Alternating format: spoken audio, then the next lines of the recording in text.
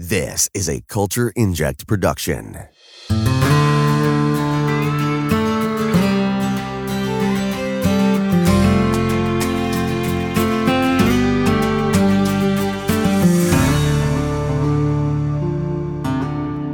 Hello, welcome back to all of our listeners. This is Firefly Back in the Skies. I'm Laura. And I'm Chirag. And this week we're talking about the episode Safe. The synopsis is that Mal must choose which crew members to save when one is gravely wounded, and two others are kidnapped. Simon finds an uneasy haven in a remote village, but River's uncanny perceptions jeopardize the Tam's temporary safety. Aired November 8th, 2002. So the cast and crew for this one, we have the usual players, and then we are guest starring Isabella Hoffman as Regan Tam, William Converse Roberts as Gabriel Tam, John Thaddeus as Stark, Gary Wernz as Patron, we have Zac Efron as young Simon, Skylar Roberge as young River, and Erica Tazel as Dora Lee. This was written by Drew Z. Greenberg and directed by Michael Grossman. Just before we kind of jump into the point by point, do you have any overarching, very deep theory about this episode? No overarching deep theories. I did want to mention, like, for the last episode, there were a lot of ball-themed jokes. And like with the malfunctioning ball, and then the what was it, the jewel-priced testicles or whatever. And yeah. I noticed that the biggest one of them all is that the whole episode was centered around them going to a ball. And I can't believe I didn't think of that in the moment. So I'm going to throw that in this one. As retrospectively, can that be edited into the last episode? I hope. I don't know. Go back in time and sort that out. Yeah, that would be nice. It really sucks, like when you think of something great to say like 3 years later and you can't say it. The moment is kind of gone. Anyways. Yeah, I'm one, like, working like face to face with like people a lot in my job, and everyone's always like, "Oh hi, blah blah blah," and often I just kind of give a little laugh or a kind of, and then as you're walking away, you think of something to say, and I'm like, "Oh, I just look like an idiot." But yeah, the thoughts sometimes don't come when you need them. Yeah, what do you have any overarching deep theories? No deep kind of, like, I mean, I don't think this episode really has anything too deep going on. It's really more just kind of giving us a little bit of backstory about River and Simon. Yeah, we do get backstory for River and Simon, and we also get a little bit of like a clue with Shepherd Book. Yes, the question crops up of what's his backstory like. Mm-hmm. What's his story? But we'll talk more about that later. Or we'll talk more about it right now, because I was about to say, speaking of Shepherd Book, I was kind of thinking about this because I'm also thinking about it for something that I'm trying to write just personally. And it's interesting, the pairing of the warrior and the preacher. Because I think every sword, just metaphorically, every sword needs to be guided by a shamanic wisdom, or it might just like strike haphazardly and destructively and not really have a purpose. And I think that is what Mal and Book's relationship was building up to. I think, just like in the Bhagavad Gita, Arjuna, a great warrior, has Krishna to guide him spiritually on the eve of battle. And like, what's so interesting about that story is that it takes place literally on a battlefield, but it's really about the battle within. So I think Book is, and he is kind of like the final guidance that Mal needs in the movie Serenity. Before Mal takes that mission on, he receives the final words from Book, which are, you don't have to believe in God, just believe in something. And I was thinking, like, specifically in this episode, with the whole warrior priest pairing that we see as a motif in so many stories, I was thinking that maybe Book himself is a microcosm of that, because I don't know if it was confirmed. I did read Shepherd's Tale, but I think that Book is both. Like, he was a warrior, and then he became a priest. From what I've heard, or what my, I guess, conception is that he was like a general on the side of the Alliance during the war. So he was a high up Alliance officer, and that's why they admitted him so urgently when they checked his ident card. Yeah, because he was like an important general who might have contributed to defeating the Independents in Serenity Valley, and perhaps from the casualties of that war and the destruction of it, he kind of retreated into the bucolic bliss of shepherdhood. I don't know, but that's a theory that I guess won't be explored because the show ended and he died. Yeah, I was going to say that. So this episode opens with the first of the flashbacks, and this whole episode is kind of like intertwined with these flashbacks, which I think is done really nicely. A lot of it, the conversation, especially in this first one anyway, the conversation that they're having kind of swings straight into the present day, which is really nicely done. It's a very nice cut. But oh yeah, like with the can you leave your father a few moments of peace, and then it cuts to River, like in modern day, going like, no. Yeah, she's having quite a bad episode. But I guess like the biggest thing from that I remember because I didn't watch this until I was in college, is that it's like, oh, that's tiny Zac Efron, which is like really random. But, yeah, I remember him from High School Musical, because when I was a kid, that was like the second coming of Christ. It's like all the girls at the lunch table were like, we're all in this together. And, you know, it was a good movie. I liked it too. I was singing with them. I was the girl at the lunch table. That was me. I sang.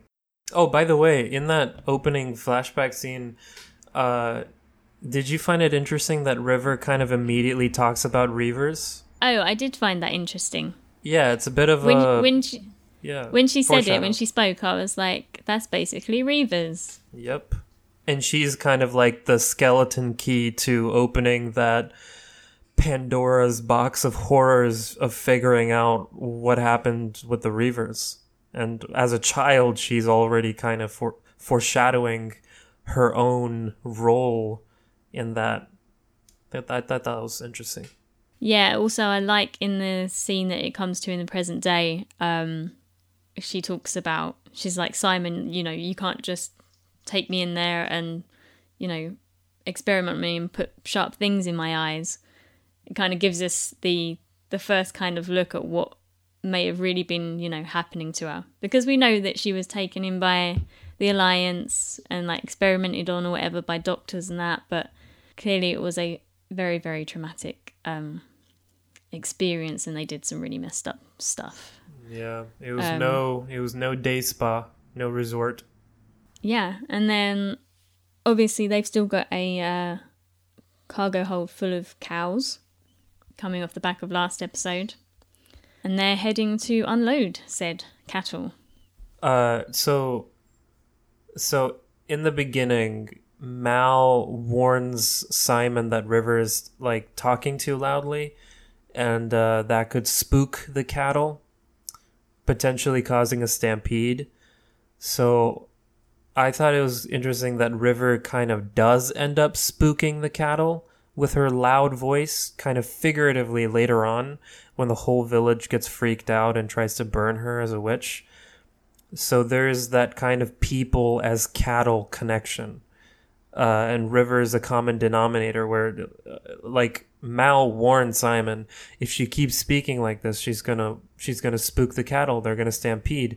And in the end, we see exactly that. The people kind of as cattle stampeding over her because they're scared or they're ignorant or whatever it is. They don't understand. And that reminded me of the Reaver guy in episode 3, Bushwhacked, when he was kind of going insane and delirious. He was saying cattle for the slaughter. That was kind of what he said when he was transforming into a Reaver.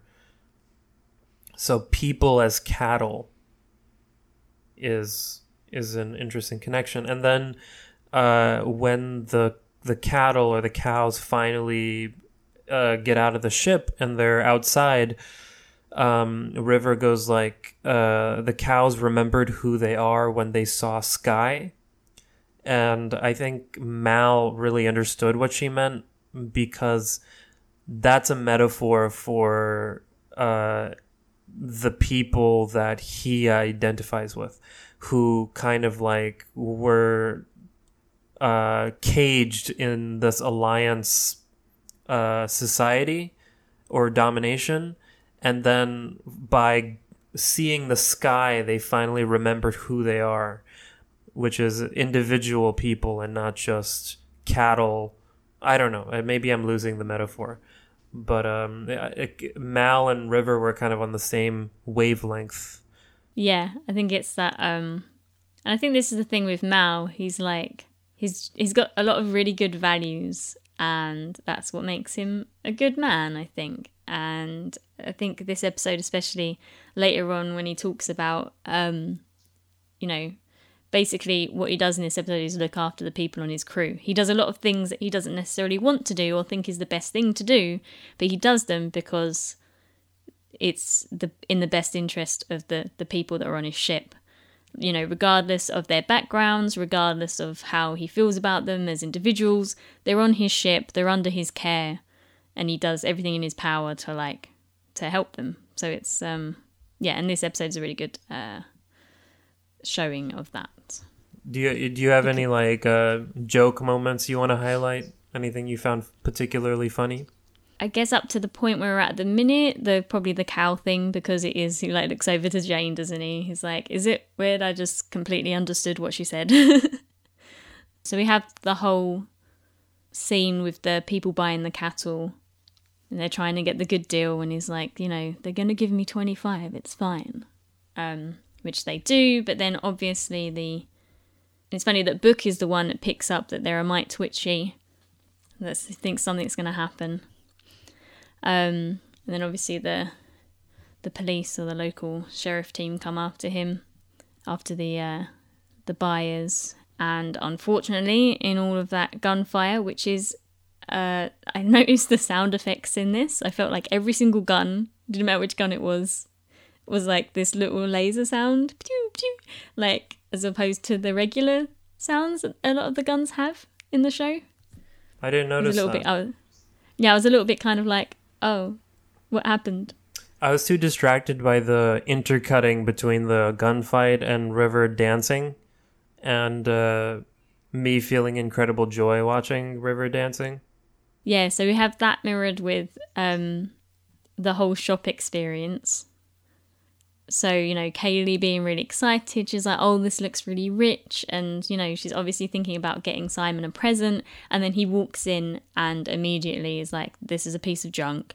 And then he goes on to basically talk shit about this life that they're living. And Kaylee, lets him have it, lets him know that what he's just done was downright mean.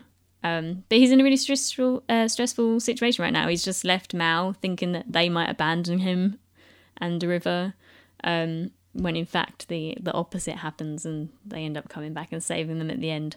But yeah, he's clearly I feel like all the pressure of looking after his sister and being in this new world for him is kind of really gotten to him at this point, and he just kind of lets it out in meanness, which is not okay. So I think that moment you were talking about was also our first look into the central premise of the whole episode, which is where is home? That's kind of the thesis. That's what this whole thing is about, this episode, I think. And Simon's outburst with Kaylee, where he badmouths living on Serenity, is telling us that he doesn't feel at home yet. He's still longing for the home he was separated from on Osiris with all his medical friends and his parents and richness, all that stuff. And just kind of to walk through the connective tissue of this thematic thread here, the lady in the village in Kidnap Town, she tells Simon that his home could be in their little kidnap village. But what I think she's really saying to Simon subtextually is that he has to leave the past behind and allow this journey to bring him where he needs to go, and that'll be home. And I think that Simon realizes in the last backflash where he's kind of in trouble and his father comes to get him out, but then his father says, "If you get in trouble again, I will not come for you. Now, are you ready to go home?" And the key word there is home, because I think in that moment Simon knows that's not really his home. Just the reversal of the "I will not come for you. Now, are you ready to go home?" And then it's interesting, given that River says in the Kidnap Town to Simon, "We won't be here long. Daddy will come and take us home," when Simon's dad explicitly said, "I will not come for you." So I think that River I don't think she's talking about their father. I think she's actually talking about Mal, who does come for them. I mean, that's where the evidence points. And then when Simon asks Mal in the end why he came for them, Mal says, "Because you're on my crew." And I think it's in that moment that Simon realizes he's at home on the Serenity. And even Book, like when he gets back on Serenity, he's like, "It's good to be home." So yeah, I think that's really like the theme of this episode, which is where is home, where is safe. And the meal that they have at the very end of the episode is the most homey feeling thing ever. It's like home. If home was a thing, that would be home. And it is an interesting point that the bond of found family is more binding than of blood family. And that's kind of a thing with all of these Whedonverse shows. They're all about found family and finding a home in the most unlikeliest place with the most unlikely people, tourists or high school students and librarians, or rogue demon hunters, and all sorts of interesting characters who just kind of come together for whatever reason and form this home together. Yeah, I like the moment at the end when Book calls the ship home. That like really gets me. I'm just like, oh, it's his home. And like just their moment with Mal as well. I love their relationship because it's like usually Mal's, he wants to know everything that's going on in his ship and know everything about the people. But with Book, he has, I don't know, they had this like silent respect for each other. And then, yeah, with Simon, yeah, I mentioned at the beginning, him saying that, "Why'd you come back?" "Well, you're on my crew." And he's like, "But you don't even like me, so why did you come back?" And he's just like, "You're on my crew." And that's his way of saying, you're part of this family. And yeah, then the meal at the end, yeah, I think is the right. I did and just right. I was just like, a lovely family dinner. Yeah, and that Mal scene in contrast with Simon's father, where Simon's father is like, "I will not come for you," and then Mal does come for him, and he's like, "You're on my crew." Just the casual way he says that is so much in contrast with his father just not coming, is a powerful statement. Just like on, yeah, this is home because we're a crew, and there's a bond that crews have, I guess, in a not just in a military way, like I guess in submarines, or on a ship, like in the ocean, a crew is a very tight-knit group of people that is akin to a family. So going back to the river dancing scene, I do believe that in the from what I remember from years and years ago watching the like special features, that Summer Glau was a dancer Makes primarily sense. before acting. Yeah, so yeah, and she looks very at home dancing. It's like this moment of peace for her. At home. Yeah, which all comes down and then obviously kind of gets shattered because as Book gets shot, she obviously feels that or senses that. Yeah, and her dancing is also a callback to the flashback in the very first scene where Zac Efron is like, aren't you supposed to be practicing your dancing? And she's like, I learned it already. And then you see when she walks up to those people dancing, she just analyzes their feet and their moves like she's calculating, and then she just figures it out and starts doing it. So we're kind of getting a glimpse at what her abilities are. Yeah, like at the beginning we see her, not only doing, like saying she's learned all the steps, but she's like looking at his books and like correcting, like saying that the book is wrong. Like, you know, she's smarter than the textbook. And I like that moment. Simon's worried about her, like what's she gonna do? She's just like really analysing their steps, and then she jumps like straight in, smiley. Kind of similar to the episode where she... last episode when she jumps into the badger conversation, she just kind of becomes like almost a different person for a moment. But unfortunately Shepard gets shot, and I can't deal with how sad it makes me seeing Kaylee cry. She was like, I found that so upsetting.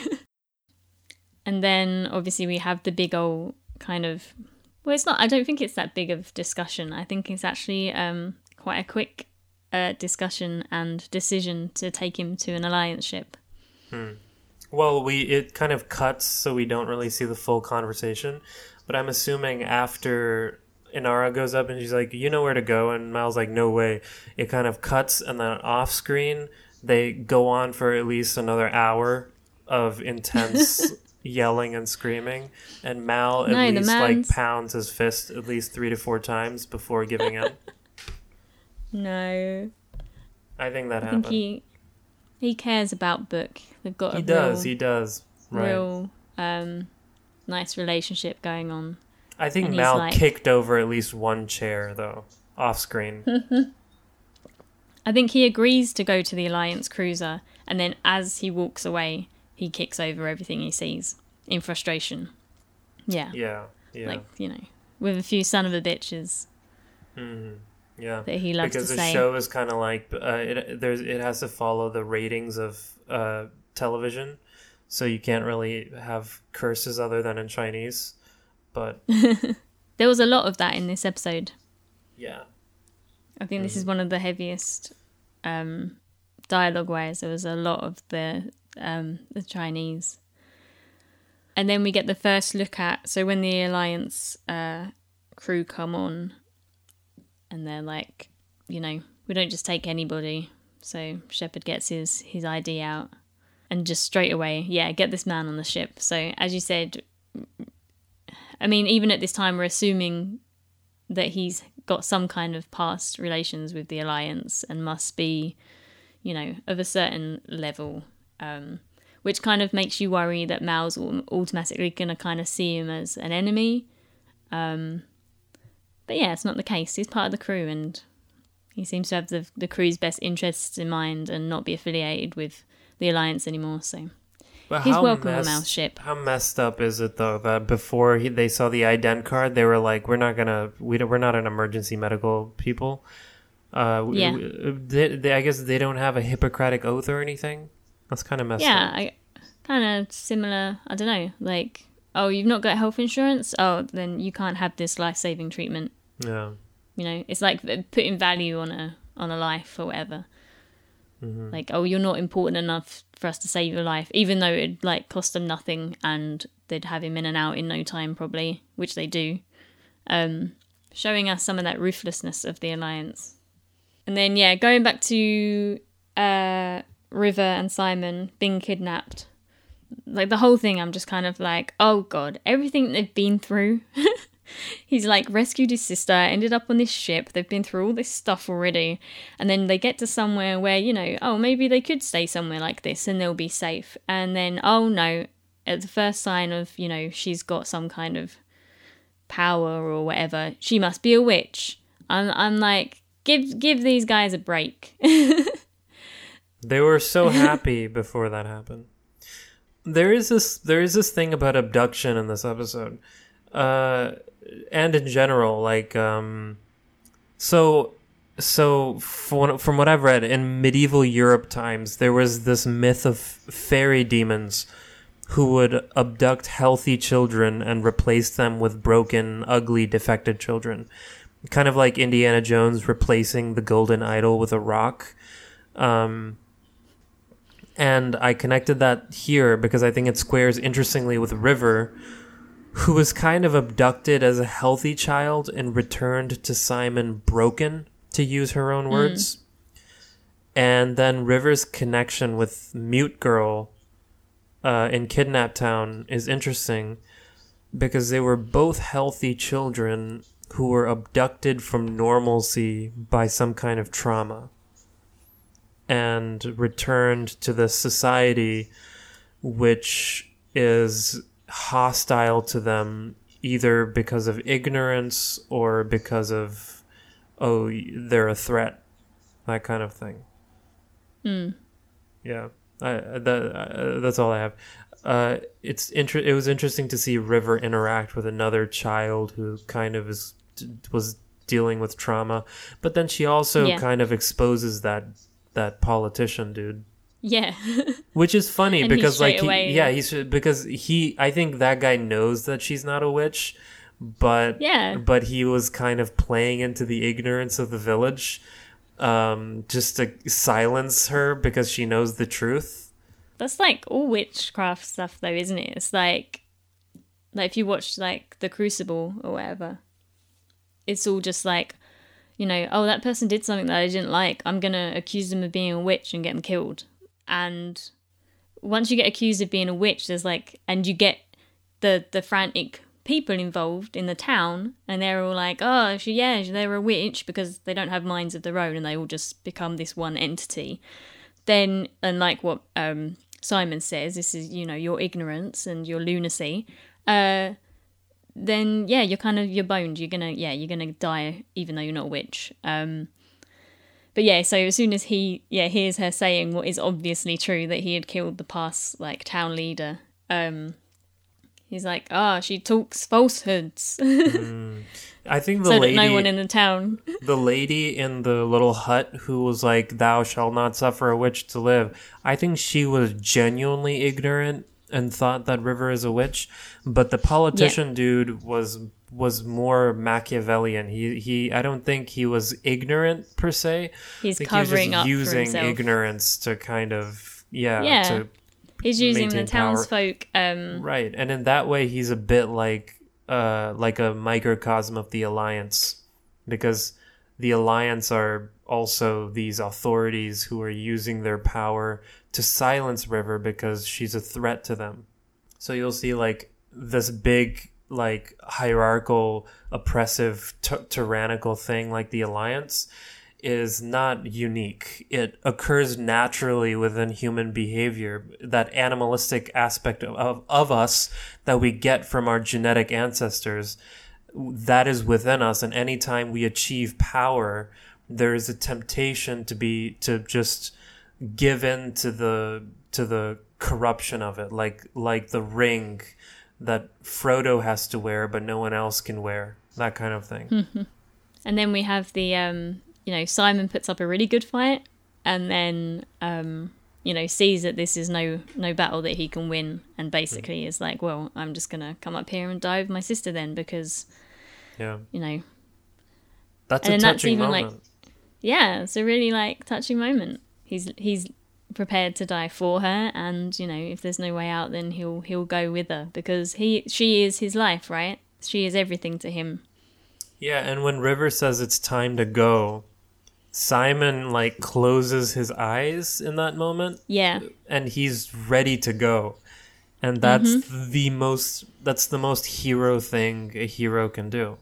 That makes Simon like an archetypal hero. The willingness to sacrifice yourself for something other than yourself, something more important than yourself. That's what heroes do. And Simon is a hero. I don't know. He's a very compelling character on this ship, where you would think Mal is the lead hero, but he's the anti-hero. Simon is the prototypical hero. And then I guess River would be the one who has the most bandwidth to evolve. But it's funny that Simon is like a hero in this moment, but the next thing is, the ship with Jane hanging out, and then you have Mal and Zoe coming around the corner, and he's like, "What are we?" And she's like, "Big damn heroes." Oh yeah, I didn't even think of that. Yeah. And then I love the whole, she's a witch. He's there to save her, and they're like, "Yeah, but she's a witch," and he's like, "Yeah, but she's our witch." So it's funny to see how when you get societies or like the Alliance, like you were saying, that think they're this kind of like stand-up group of people, and that they are living in the right way, but can so quickly, call someone a witch and get ready to burn them to death. And then you get the people coming in to save them, who are the ones who are considered to be the criminals and the not very good people. Again, it's that kind of like, the big alliance and, society in that. Just because it's the big presence doesn't mean that everything they're doing is right. Yeah, I get what you're saying. And the Alliance does kind of come in heroically as well, saving Book, in a sense. You see the small town people kind of as villains, and the Alliance kind of as heroes in a twisted way. Yeah. Oh, I was going to say the next funny moment, so when they're back on the ship and Jane is like frantically returning all of their stuff. Just as like Simon comes up, he's like, oh hi, nothing to see here. I didn't steal any of your shit. Like, also he's definitely, scared of River. You think? And he's so? got no. I think so. At this whole point, he's scared of River because like she's crazy or whatever. And we haven't even got to the moment where like he should be scared of River. When she actually like hurts him. So it's I think he's definitely a bit scared of her, just because she's like this unknown entity. Yeah, and then I guess that's kind of it for this episode. We've kind of already covered the wholesome ending. Book says that the ship is home. The home is also, for Simon, because he's part of the crew. And then we end on that lovely family dinner, and it's just it's a really nice episode for just everyone kind of, I think, fully coming together as this one family. Yeah, and in the end, it really becomes a home. I think that's what this episode really, how it moves the ball forward. Because I think, and maybe this is, I don't know, maybe this is just me, but this one and also Train Job were the two that I rewatched the least. I wasn't the biggest fan of either of these. But there's no bad episodes of Firefly. Like, they're all really, really good episodes. And this one makes it a home. So that's the valuable thing, serially, to move forward. And this is like one of the few episodes where it carries something from the previous one into this one. I don't know. What do you think? Oh, sorry. I was just going to ask, like, what do you think about this one, in your ranking of all of them? Like, how does this one compare? Again, I guess like you, it would be one of the ones that you don't like throw on to just rewatch, because it's not like one of the ones with like a really actiony story and like loads of stuff happening. It's more, I mean, like you said, it's important and it's a really nice episode, but it's not like necessarily a top ranking one, because I would just, like, for me, my top ranking ones are more like the hard hitting ones that I would watch all the time. Because they're either really funny or because so like Janestown, Our Mrs. Reynolds, because they're really funny and they're kind of really action, and they're just, they're like really good. You can just throw them on any time and it's almost like watching a film, it's just, you can just watch it and enjoy it. Did you have any favourite I'm quotes partial or moments? to... parts of this or just in general? Of this episode. My favorite parts were the river dancing part and the meal at the end. I really liked that. I liked how Simon pulled the chair out for Kaylee and was a gentleman, and they all sat down and they were talking and they were laughing and they were eating, and the frame was so warm, visually, color-wise, it felt warm and colorful and detailed and wooden and rustic, and it had that feel of just like a home-cooked meal from grandma in a rocking chair, something like that. But you in the back of your mind, you're like, well, something seriously bad's got to happen the next time round, because you can't end, it's not going to stay this good forever because they're on board Serenity. Right. It just won't happen. Right, yeah. Yeah, I mean, good fortune implies eventual bad fortune, for sure. But I like quote-wise, I feel like I've said most of my funny quotes throughout the episode already. But for me, I love the kind of random dialogue that doesn't even really necessarily need to be there, and it's just random and it's funny because it's like, wow, I love that they wrote stuff like this in the script and take the time to put this in.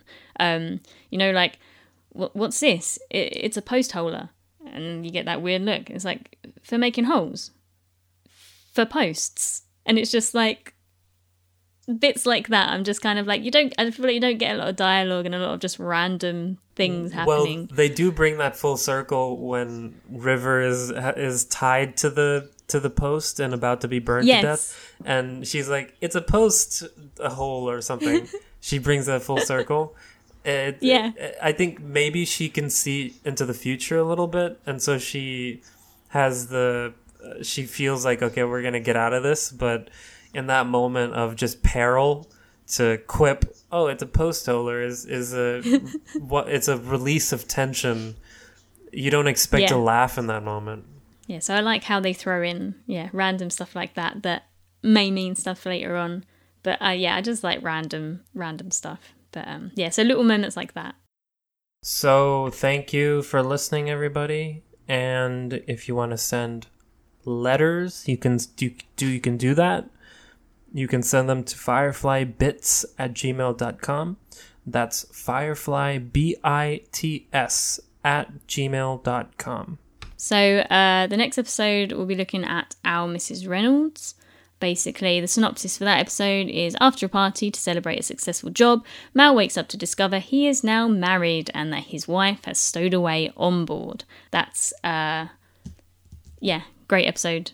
Again, one of my favourites, I think. I haven't watched it for a very long time, so we'll see what I think after rewatching it. But I did used to really like this episode. I think it's got really good dynamics between Mal and Inara. It was a lot of fun. Yeah, thank you for listening, and we'll see you next time on Firefly Back in the Skies. Bye. Cool.